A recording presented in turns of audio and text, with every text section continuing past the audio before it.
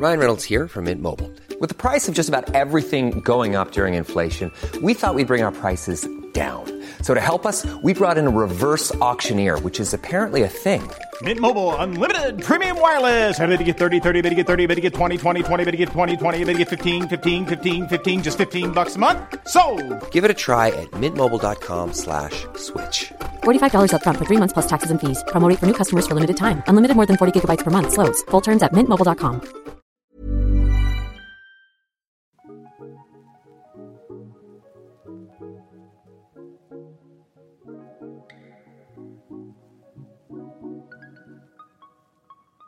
I'm Patience Adamu. And I'm Curtis Vermont. And this is The Drip, a podcast about political decision-making during a racial revolution. Stay tuned as we analyze Canadian news and Black issues on a weekly basis. And if you think we've got the sauce, subscribe. On this week's episode, we are joined by acclaimed political bad and best-selling author Selena Cesar-Chavannes as we discuss some of the top headlines from the week of March 21st, including the Ontario budget and the D word. The CMHC says we're in a bubble. Rogers wants to buy Shaw. Good for investment and competition. Anti-Asian racism gets a spotlight in the fight against white supremacy. Apparently, firing a Toronto cop for use of excessive force is outside the bounds of reasonableness. And plenty more. Now, are you ready to jump into Canadian news and Black issues? Let's do it. See it there? To kick off our politics segments. So last week, Premier Ford released his 2021 budget. Did you take it in? I took it in, but I figured that Dougie was going to be cheap anyway, paying for the bare necessities. Was it good? Was it a good budget? Well, Ontario Finance Minister Peter Bethlenfalvy, who, by the way, is Ontario's third finance minister in as many years because Doug Ford's government was legit a shit show before the pandemic, delivered a massive budget that will spend $186.1 billion to support Ontario lives and livelihoods through the pandemic. Considering that employment is still stubbornly high, it aims to stimulate the economy, cranking up deficit spending to once considered unfathomable levels to increase spending on healthcare while boosting grants to businesses and parents. Wow! Right. Get this. Baked into the budget is a $33.1 billion deficit, which is super ironic because Bethlenfalvy himself used to work at credit rating agency DBRS, where he shit on Ontario's debt levels. Like, he habitually hated on debt. And now here he is, deficit spending like he wrote the book on it, saying, quote, I would do it all over again for protecting the health and well-being of the people of Ontario. We have a war against an invisible enemy. This is what governments do. Wow. End quote. You know what it reminds me of? It reminds me of that Hot Wings episode with Paul Rudd. So, look at us. Who would have thought? Not me. Yeah, this is a 180. And that deficit, it adds to our total debt. So it's now a crazy $439.8 billion, and total borrowing is set to exceed $500 billion within 2 years. That $500 billion, that's more than half of Ontario's entire GDP. Wow. These numbers are unheard of. But of course, we are in a pandemic, so the spending makes sense. What are we spending on? Here's a snapshot. Well, for one, everyone is getting exactly 2 pairs of Yeezys and red bottoms. I'm just kidding. Come on. Yes. I need me a new pair. No, that's not true. Do not go expecting that. It is not true. Here's what is actually happening. With healthcare being the top priority, it got the most money, $16.3 billion, including $2.1 billion to address the backlog of surgeries and to give support to groups like ours that have been disproportionately devastated by COVID. There's $4.9 billion, which will be spent over the next 4 years to hire thousands more long-term care staff with the goal of improving patient care thresholds from 2.75 hours today to 4 hours eventually. But a big demand from long-term care workers was making the temporary $3 boost they're getting until June permanent, since low wages are a key reason why the industry is so poorly staffed. Bethlen Falvey says he'll consider extending the temporary pay come June. There's a further $2.3 billion set aside for contact tracing and testing for COVID-19, another $1 billion to help people, or public health units rather, across the province get COVID shots in arms. For businesses, there's $1.7 billion, which will be spent to support some of them, with a second installment of the Ontario Small Business Support Grant, which gives eligible businesses anywhere from $10,000 to $20,000. But as Andrea Horwath's NDP points out, they needed to loosen eligibility criteria so more businesses, especially women and BIPOC-led ones, could tap into the support, especially since they say they want to stimulate the economy to grow our way out of deficit. For parents, there's $980 million for the learner's credit introduced by the Ford government last year to help parents homeschool their kids. It's been doubled to $400 to help parents with the cost of homeschooling, and now applies to students up to grade 12, as opposed to being cut off before at grade 8. Families with special needs will get $500 per child up to 21. It's something, but education unions aren't really enthusiastic about it, saying their position, and rightfully so, is that while the money's helpful, it's not even keeping up with the cost of inflation. And it does nothing to try filling the gaps we know exist because of the pandemic. And let's remember that education has been chronically underfunded for decades. Bethlen Falvey also spent $75 million on the CARE tax credit that helps parents with childcare. But in reality, that program only helps parents if they've already secured a licensed daycare spot. You don't have that, you're out of luck. I can already tell that something is missing. Yeah, let me guess. Paid sick leave? Yeah. They're still refusing to give workers paid sick leave, fam. I don't understand. Like saying there's already a federal program in place, even though it's barely being used since people are afraid to use it.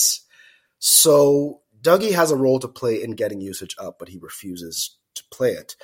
Childcare didn't get nearly enough, even though Doug Ford's conservatives seem to be signaling that they won't be like typical conservatives by setting up a childcare task force. They also claim they're waiting to see what the federal childcare plan will look like. They're so follow fashion. Why can't they follow fashion? Yes. Although there's literally billions in cash for education, it's not enough to render higher quality education through lower class sizes. Brampton Mayor Patrick Brown and council have been pleading for a new hospital since their system was running above 100% even before the pandemic. Instead of a new hospital, they'll be getting a new wing. Both the official opposition NDP and the Liberals say the plan lacks ambition and foresight to reimagine our economy during a once-in-a-lifetime opportunity.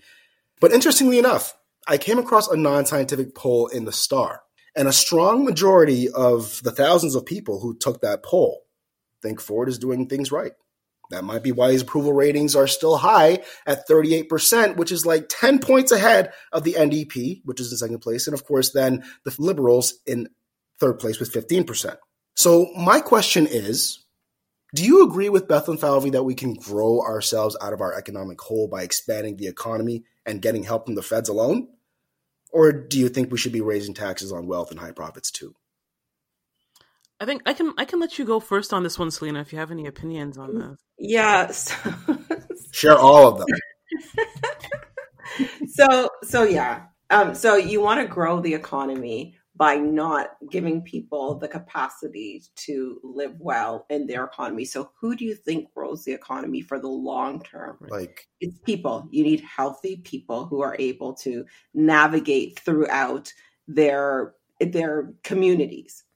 So this is economics 101. This is basic economics where, in a little while, I would say within the next year or so, they're going to come up with a report that says the GDP or the Ontario's growth has been, X amount of percentage. Mm-hmm. Well, basic economics will tell you that when government spends $186 billion, you're going to grow the economy. There's only 4 ways to do that: government spending, consumer spending, exports, and investments in our country, in the province. Mm-hmm. So if government spending is so high, your growth of your province is going to be up.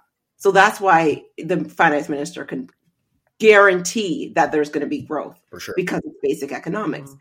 But when we talk about things like what's missing from this budget in terms of the two crises that we're facing right now, $800,000 over how many years or per year for anti-racism? No. Right. Like there is a blatant attempt by this provincial government to say, we don't really care about some of the issues that racialized people in this province actually face. And that is where I'm challenged with this $186 billion. This is like a federal budget. Yeah, it's huge. This is huge. This is a mammoth budget for a province. And where does it go? There should have been a strategic focus on some of those high impact areas where we know that COVID is not racist, the disease itself.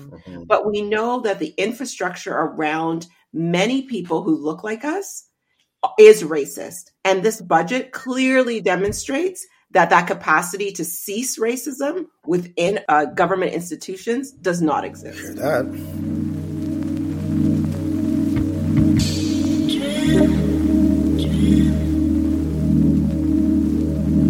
Jumping to the Canadian economy. The CMHC says we're in a bubble. So over the last few episodes, we've been telling you about how the housing market has been on fire. We've even been sharing stories highlighting the silliness of it all. Well, here's some news that might spook some people into slowing their roll. Maybe. Perhaps. The CMHC, Canada's housing agency, released its latest market assessment last week, warning that the markets in Toronto, Ottawa, and Halifax are overheated, overvalued, and highly vulnerable to a price correction. Both Hamilton and Moncton were already on the CMHC's red zone, the agency's strongest warning level, for 2 back-to-back quarters. Toronto, Ottawa, and Halifax were put there as home prices shot up in the last 2 quarters of 2020. Let's take a look at the data, because honestly, maybe it's a personal blind spot of mine, but being from Toronto, it's fascinating. Hamilton, mostly a commuter city, was once considered affordable. That's how I've always considered it. Mm-hmm. The average selling price of a detached house is now nearly $800,000. Crazy. And how about elsewhere in the province? In Barrie, the price of a typical detached house jumped by almost $100,000. $100,000 over 3 months. Wow. To $721,000 in February, according to the Canadian Real Estate Association. House prices in Kitchener-Waterloo have gone up by at least $100,000 over 3 months as well. Milton prices are up almost $200,000, more than they were in November. I saw that a friend of mine, he lives out in Milton, and he posted that he just got his dad into real estate. It sounded backwards, but now I see why. Overall, the extreme price acceleration in Ontario has some economists and realtors warning that some real estate markets are in a bubble. They're even calling for strong government intervention. BMO's Robert Kachik says the market is, quote, boiling, end quote, and wants to find a way to curb flipping and blind bidding, where prospective home buyers offer ridiculous amounts to outbid their competitors without knowing the other offers, often to the tune of hundreds of thousands of dollars. That's a lot of Viola Desmonds. Likewise, RBC's Robert Hogue says what's mushing up the ting is, quote, buyers and sellers expecting prices to keep rising, end quote. Hogue, being the bold fella he is, says government should consider taxing capital gains on the sale of principal residences to slow things down. For context, though, policymakers of the Bank of Canada and finance are welcoming the hot markets, saying they're manageable, and more importantly, we need that activity to persist if we want our economy to pull through COVID. So any thoughts on all this activity? I have more of a question. I'm hoping maybe one of you can help answer this question. How can in what way would the government step in to manage this? Isn't that what the CMHC does?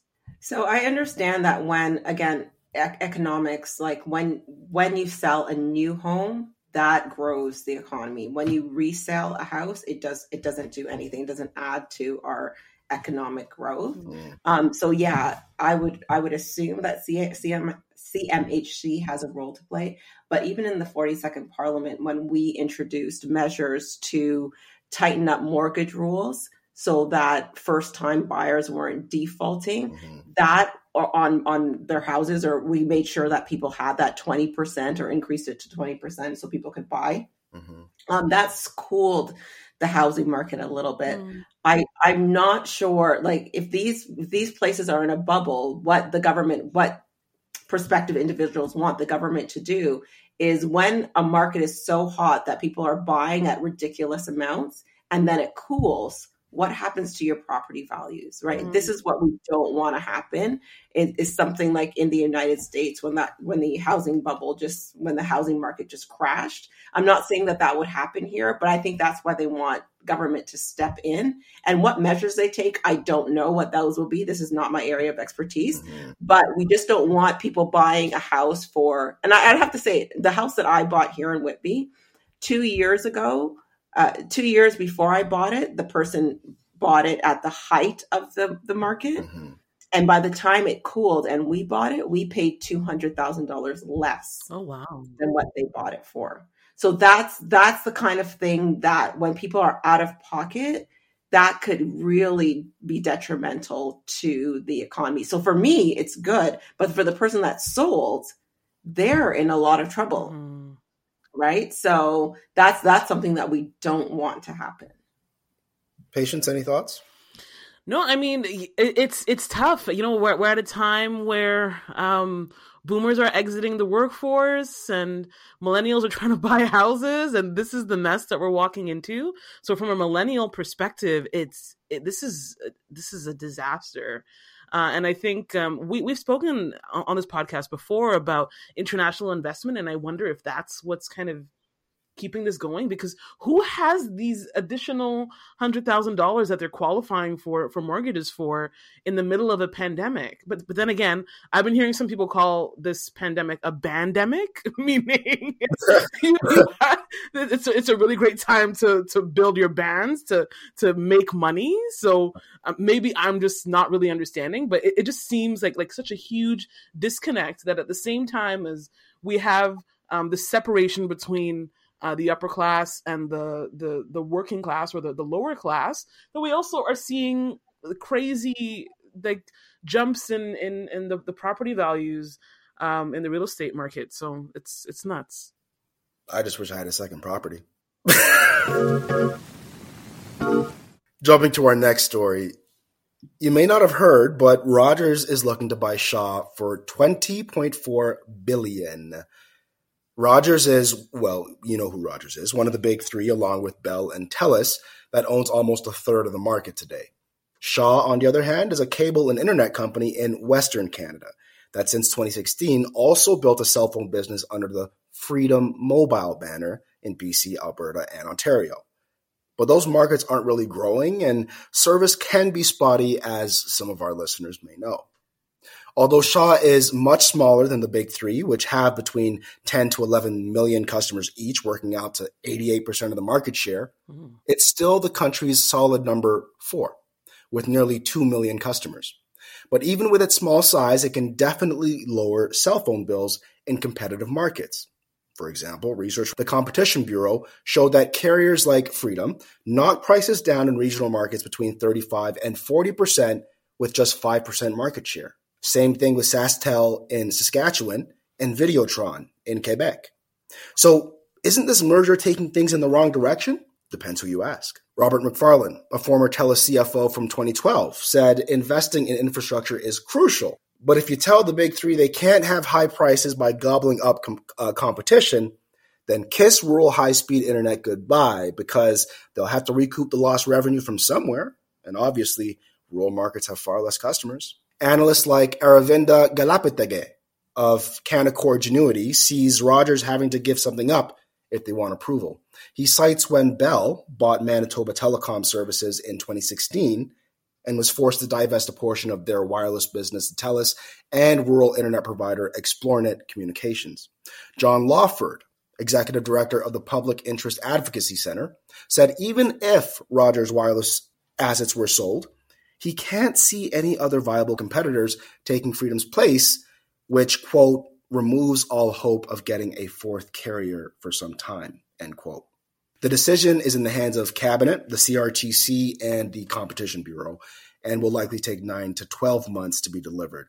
The quagmire for Trudeau's Liberals is that since 2019, they've campaigned on a promise to reduce wireless bills by 25% over 2 years, and regional players like Freedom, owned by Shaw, are crucial to achieving that. But at the same time, Trudeau's mandate letter to the Minister of Industry this year focused on the need for investing in networks and doesn't even mention affordability. Wink, wink, nudge, nudge.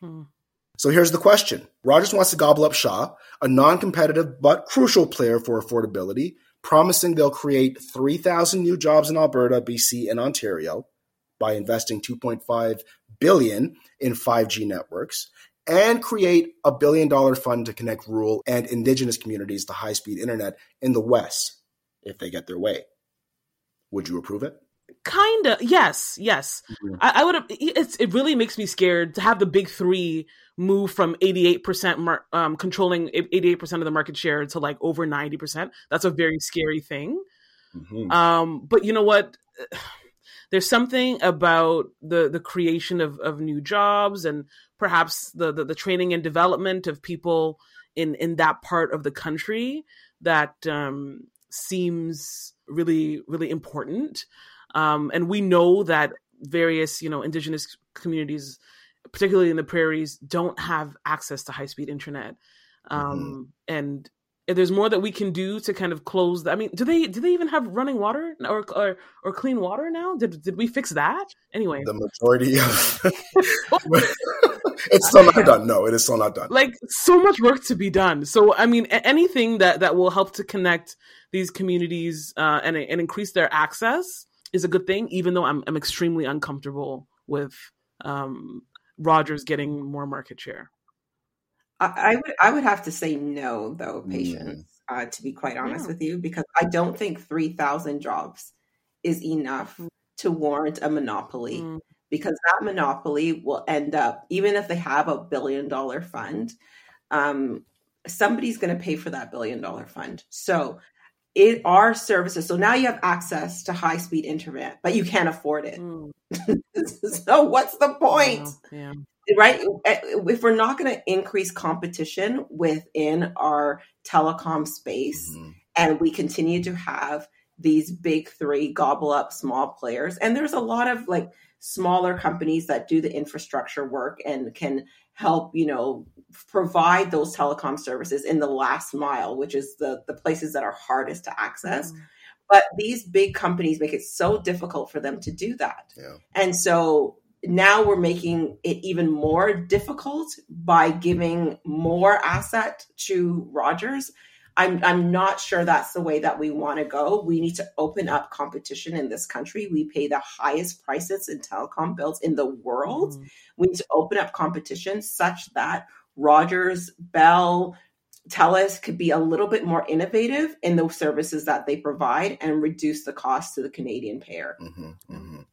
I hear that. I still agree with Patience on this. And the reason is because, and I agree, even if it means now that the big three are going to have 95% market share, because I'd then turn around and force them to open up their infrastructure to competitors, which, by the way, a decision is going to be made soon on that.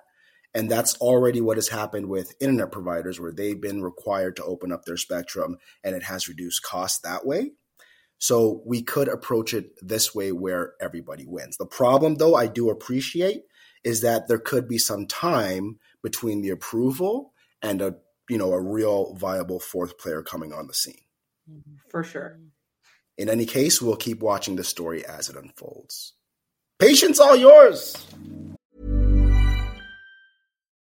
Millions of people have lost weight with personalized plans from Noom. Like Evan, who can't stand salads and still lost 50 pounds. Salads generally for most people are the easy button, right? For me, that wasn't an option. I never really was a salad guy. That's just not who I am. But Noom worked for me. Get your personalized plan today at Noom.com.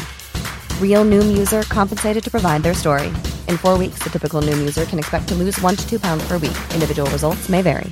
Hey, folks, I'm Mark Maron from the WTF Podcast, and this episode is brought to you by Kleenex Ultra Soft Tissues, your ally to help tackle your allergy symptoms this season. I love the change of seasons, but nobody loves pollen and all those other things floating in the air that make you sneeze during this nice weather. Kleenex Ultra Soft Tissues are hypoallergenic and allergist approved. So fight back against watery eyes and runny noses without worrying about irritating your skin. For this allergy season, grab Kleenex and face allergies head on.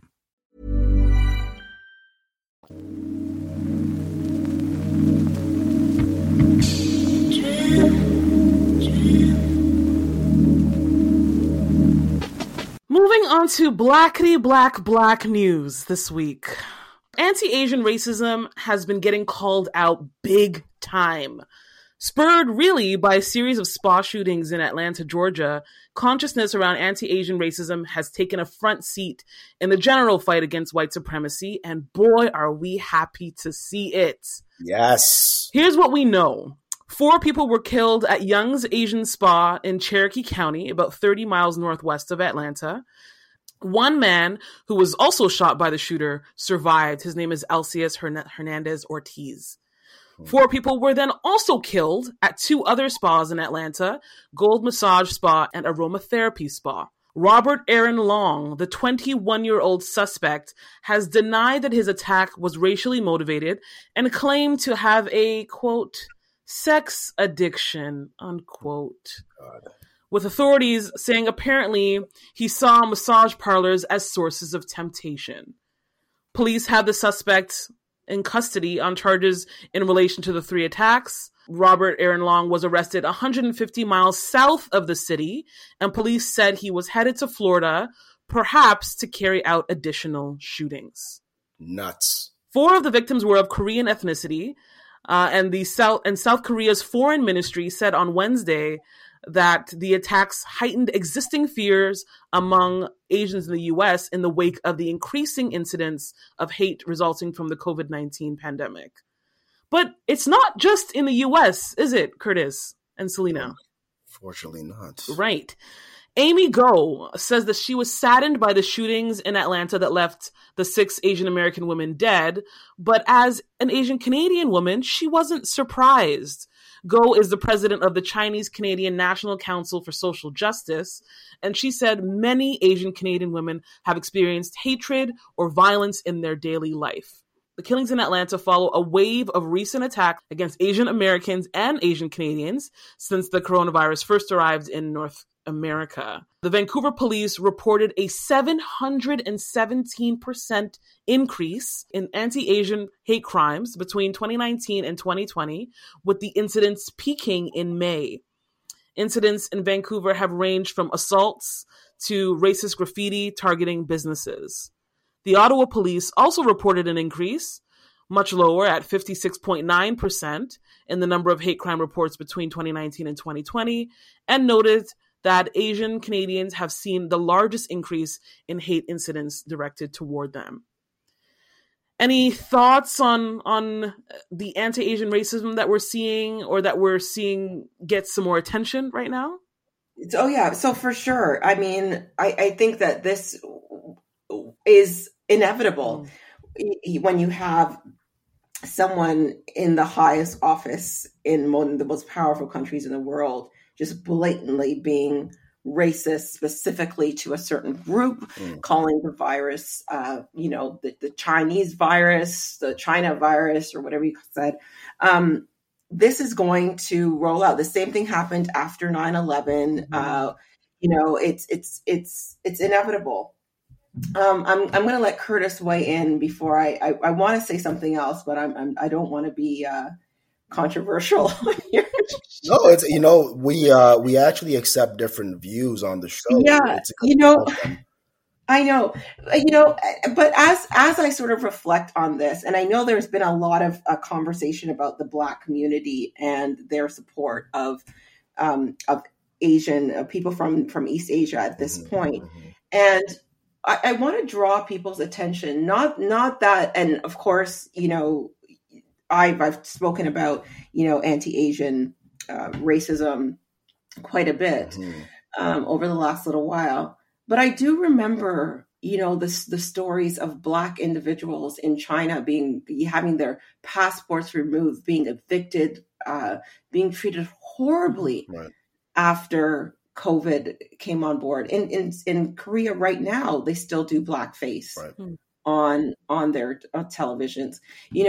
We need to be calling things out holistically and globally when things happen. And I could see sort of the challenge with Black individuals who are upset that there is just such anti-Blackness in East Asian communities. And that's not to say that we don't stand up and support and say that racism at all levels is inappropriate and unacceptable. But at the same time, we are always at the forefront of these activism movements for everybody, including ourselves. But who goes at the forefront for us? I think sometimes is the challenge that, and I want to be respectful of our brothers and sisters who are tired too, are tired in every way, shape, and form. Right. And we can't continue to be at the forefront of activist movements when we don't, first of all, receive the benefits of those movements. We're always the last to receive them, even with DEI and all of these equity sort of streams. But we can't always be at the forefront and not say, okay, when is somebody going to say, okay, we'll tag in, we'll be at the forefront for Black individuals. And I don't know. I want to put it out there that there's a lot more work to be done here. So you speaking first, you actually kind of took the wind out of my sails. I love it. I was going in that similar direction. I wanted to also, talk specifically about, I don't know if you both saw, there was I assume either Chinese or Korean, actually, it might be Korean, grandmother who literally was just standing on the corner in, I believe, San Francisco. And this young white guy came and clocked her in the face. Oh my God. Yeah. She turned around though and put him on a stretcher with a 2x4. So I guess that balances out there. But no, seriously, she was distraught though, because you see the video in the aftermath, you see him on the stretcher, you see, EMS around her, and she's speaking again, either Korean or Mandarin or Cantonese. You can feel her pain. She's angry, but as soon as she says what she says, she blurts out crying because she's distraught.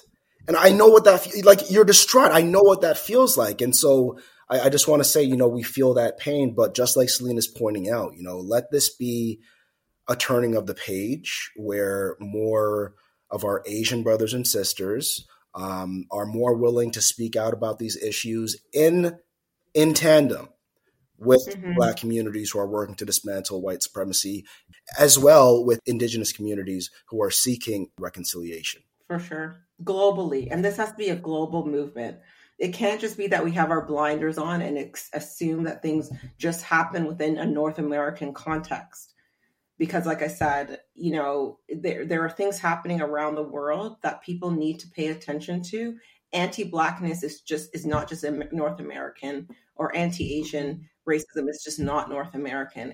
We have to look at our across our borders. I totally hear you, and I feel like Patience agrees with you, but I actually disagree. Not that we shouldn't be aware of what goes on in the world, because I remain aware. We're talking about our Asian brothers and sisters. For example, there's the Uyghur detentions in China. But when we consider how much there is to do even if we look on a continental basis, I think we have to consider the fact that we have a way of life and a way of doing things here that is very different from other regions in the world. And we quite literally, now look, this is me speaking from my ignorant perspective, but we don't have the capacity to truly understand what is happening and how things are developing on the ground where they are. I think that we have to focus on our needs for progress first, and then we can essentially engage the world in the same way. Can I interject here? Because you know what I found really interesting about this story and the way that the news documented the story, or the media has been documenting the story, is, amidst, these Asian American victims and their families speaking out and whatever, different organizations, South Korea spoke out. When does that happen? When do Black people get killed? And even if it's a group of Jamaicans or it's a group of Nigerians or whatever, when do you ever hear the consulate or the embassy of this country speak out in defense of those people? So I think just obviously, I agree with what Selena was saying. I think that there's a global element to it, because I think that's how, I don't know. I think that's how, like, you start to see these geopolitical manifestations of power start to show up. I was so surprised. It's like South Korea's consulate or embassy is speaking out on behalf of these 6 victims. Exactly. Fam, nobody would ever do that for me. Like, Nigeria's embassy is not calling, or is not like Global News or CNN is not calling the Nigerian embassy to be like, oh, what happened here? No, nobody's asking for comment. Like, what? It's an important consideration, though, Patience, when you think about the geopolitical impact of some of these issues around the world. So do countries not step in because of the power of the United States, the power of Canada? Do they not say anything because of trade, because there will be implications to a number of different issues?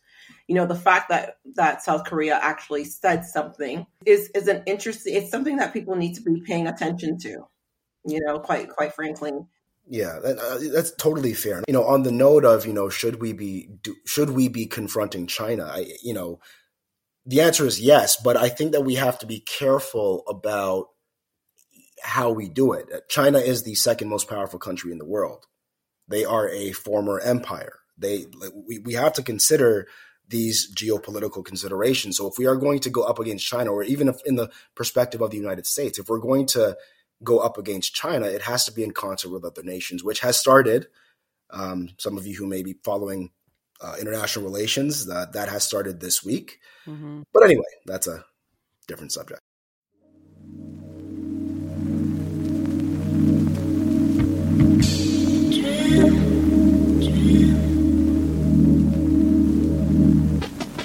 So next we have a story that almost slipped past my radar, but it's about my former hood, Jungle City, also known as Lawrence Heights. So after almost a decade of proceedings that began with a random stop and arrest of 4 Black teenagers, and really this incident damaged community trust in Toronto police, on Monday, March 15th this year, these young men edged one step closer to justice. Here are the details of this case. Officers Lourenco and Pius were assigned to the now disbanded Toronto Anti-Violence Intervention Strategy, TAVIS, unit on November 21st, 2011. When they entered the parking lot of a Toronto community housing complex on Neptune Drive in an unmarked van. The TAVIS unit is widely known in the Black community for its aggressiveness and high level of documenting people, Black people, obviously, disproportionately so, in carding and street check encounters, which we know is illegal against human rights codes nationwide. According to the officers, they were there to enforce a trespassing law. They intercepted the boys on foot as the 4 boys were headed to an evening Pathways to Education mentoring session. Just as an aside, Pathways to Education is a program that I'm actually involved with. It's a program that supports kids to get on a path to post-secondary education. Great program. After one of the boys tried to exercise his right to not answer questions or identify himself, Officer Lourenco separated that boy from the rest of the group, punched him twice, and then pulled and aimed his firearm at the others when two of the 3 remaining boys made moves to help the boy who was separated. The boys, twin brothers, then 15, and 2 friends, aged 15 and 16, were charged with assaulting police, and then the teen who did not want to answer police questions was additionally charged with threatening death and assault with intent to resist arrest. None were convicted in connection with the incident because the incident was captured on security cameras. The boys later launched a public complaint, and this public complaint is what is now being resolved in court 10 years later. The issue that I have is with the decision and the charges sent from the tribunal. So Lourenco, the senior officer that night and the person who pointed his gun at the boys and the one who punched the boy in the face, and Pius was 4 years on the job and new to Tavis. They were each found guilty of discreditable conduct under the OPP Services Act for arresting without, quote, good and sufficient cause. They arrested 2 of the boys that night. Lourenco, who faced additional charges, was also found guilty of using excessive force when he punched one of the boys.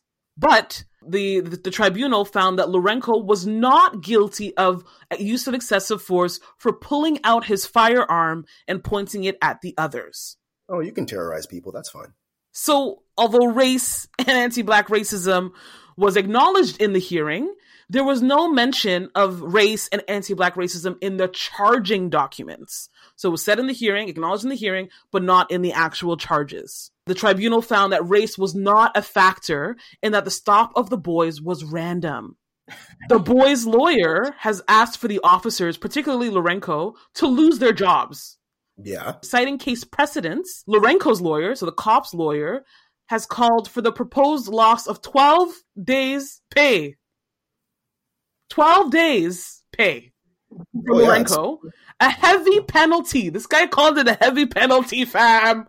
And he said that the call for dismissal, so the call for him to lose his job, was outside the bounds of reasonableness. There's a bit more. Lawyers for both officers pointed to their clients' exemplary careers since the incident as mitigating factors. Listen to how exemplary the careers are. They said that, so Lourenco apparently has been seeking treatment after his second impaired driving incident. Oh, yeah. Yeah. Which involved being drunk off duty while in a police vehicle with 2 police firearms. But it said, fam, the guy is continuing with counseling. Listen, there's a little bit more. Just let me go on a little bit more because I'm on one right now. Proceed. They also, the Lourenco's lawyer also pointed to media coverage and the impact that the media has had on them and their families, saying that the coverage and the complainants painted Lourenco as a racist, a stain that he can never remove despite the tribunal's findings. So are you guys wondering what happened to the boys who were stopped that day? Yes. Tell us more. Over the years, one of the complainants dropped out of the case. We can imagine why he did that. And another, Johannes Brehanu, was shot to death in 2018 in what remains an unsolved Toronto homicide. Fam, what? Yo, listen, what this reminds me of, it sounds like he is literally one of the officers who I actually spoke about on a prior episode last year, where in the last 10 years, there's like 279 officers who effectively should be fired because they've literally done things like you mentioned, driving impaired or beating their wife or having illegal guns or massively, like just deeply criminal behavior, and they're still on the force. Like, they ain't going nowhere. This reminds me of the Exonerated Five. Where the challenge of like what does that situation do? Like, this breaks my heart. Like, what does that do to a boy? Yeah. What does that do to a boy to have the people that on their cars says to serve and protect, pull them away, punch them, stop them, humiliate them? What does it do to their dignity, their humanity? They're on their way to a Pathways program. They're trying to do something better for themselves. How does this interrupt their sense of being? What should have happened was not file a complaint. They should have just sued their ass. Yeah. And this is where I think like our community, especially now with lawyers, need to just step in and say, no, let's just file a complaint. Let's just sue. And this is one of the reasons why this Black class action lawsuit against the federal government is so, like, it hypes me up so much, because I'm tired of talking about racism and, there was no mention of anti-Blackness in the proceeding. Okay, that's fine. But we're going to take it out of your pocket. Straight. We're going to take it out of your wallet. You could not say anti-Black if you want, but I want to say green all day. I just want to like just sue. And it's such a frustrating exercise when we think about how racism causes trauma in people's lives, and then it's just dismissed. Not only is the whole TABIS program was a violation of our human rights, it was dehumanizing. These are children. These are children that are going to be impacted for the rest of their lives. And then it's like, oh, well, this one was shot dead. This one was, this. And how did that moment in their lives change the trajectory of their lives forever? That's the saddest part of this entire, because I could see them 4 boys, laughing and acting the fool as they're walking to their their Pathways program, joking, cutting jokes. All of a sudden, this man has. I can't talk about this one. Sorry, it brings me to a very, very sad place. And the fact that they drag these hearings out 10 years. Yeah. Years. Like, why would you want to stay on the hearing, right? Like, you're not going to get justice. It's a criminal punishment system. There's no justice for us. So why am I going to stay? Why am I going to stay and to hear at the end that I've got no justice because I'm not worth it? Yeah. Somebody told me that the day I saw my friend get punched in the face, that there's no justice. Yeah. So this is,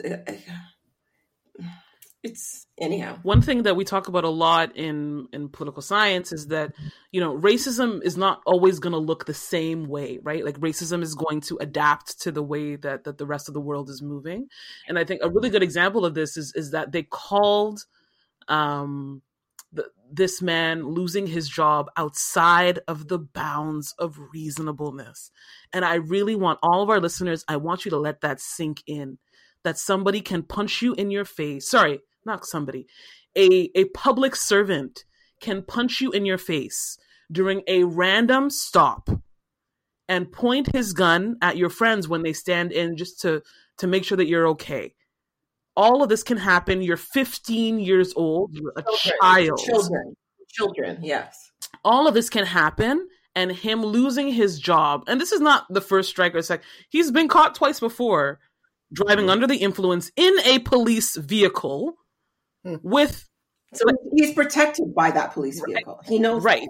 So all of this can happen, and still him losing his job. A call for dismissal is, quote, outside the bounds of reasonableness, end quote. So if you're going to tell me that the system is not racist, I have nothing more to say. Yeah. And you know what?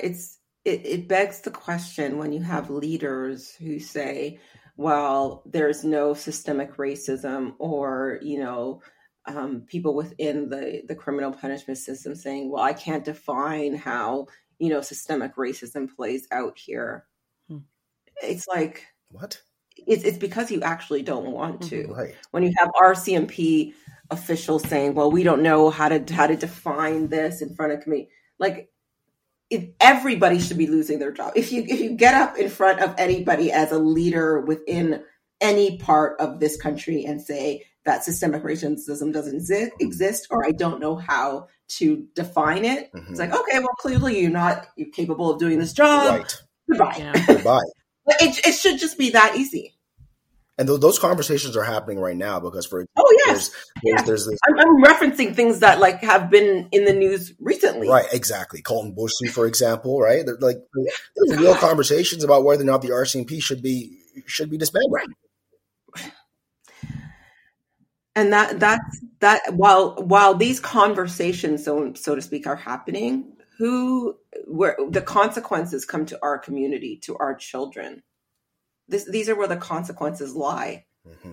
And at some point, we as Black communities across this country need to make a decision on, how much of this are we going to just take and allow to happen? And that's the frustrating piece, is that we, seeing this Black class action lawsuit is like, enough is enough. Mm-hmm. Enough is enough. And that we need to do at all times at this point. We want to really thank you formally, Selena, for staying with us on the episode and commenting on Canadian news and Black issues. I'm sorry that we're leaving on such a low note. No, this fires you up. Like, you should be out to do work, right? This is where you say, work needs to be done. So let's get it at this point, right? Let's get it. Let's get it. Thank you so much. It's nuts, but yes, thank you. Thank you for having me. I appreciate it. And we look forward to having you back on the show, because as our former guests know as well, we're looking for this to be a form of dialogue between prominent members of the community and those who listen to the podcast. And there's hundreds of us at this point. So we hope to see you again soon, or hear you again soon. For sure. Thank you so much for having me. I appreciate it.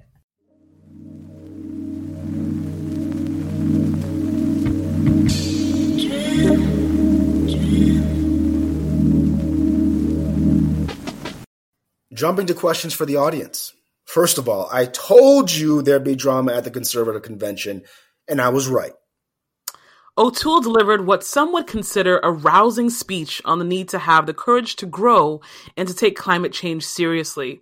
He was quite explicit, saying, quote, "We've now fought and lost 2 elections against a carbon tax because voters did not think we were serious about addressing climate change.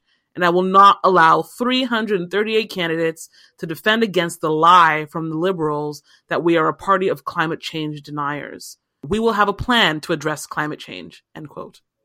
To that end, a group of delegates from Quebec moved a motion, and it went like this, quote, "Climate change is real, and the Conservatives are willing to act. Highly polluting Canadian businesses must take responsibility for reducing their greenhouse gas emissions and be held accountable for the results, and that the party believes in supporting innovation in green technologies," end quote. The motion was promptly defeated 54-46, forcing Erin into damage control and to take several temporary seats.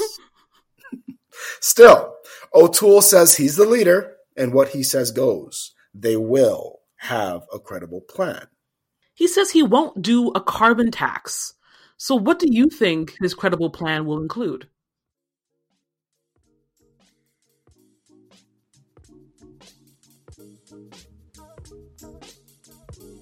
You've just listened to episode 50 of The Drip. Thanks so much for joining us, everyone. We're releasing pods on a weekly basis, so subscribe to stay up to date. You can also keep up with us through our Instagram or through our Patreon page dedicated to the podcast. Follow us or support us at The Drip TO. And we love our many non-BIPOC listeners, but a message specifically to our Black listeners: we hope that you know this is a safe space for you. So if you have any feedback or questions, feel free to slide in our DMs and let us know what's up. We'd also like to thank Selena once again for bringing her energy to the pod. Who do you think we should have next? See y'all next time.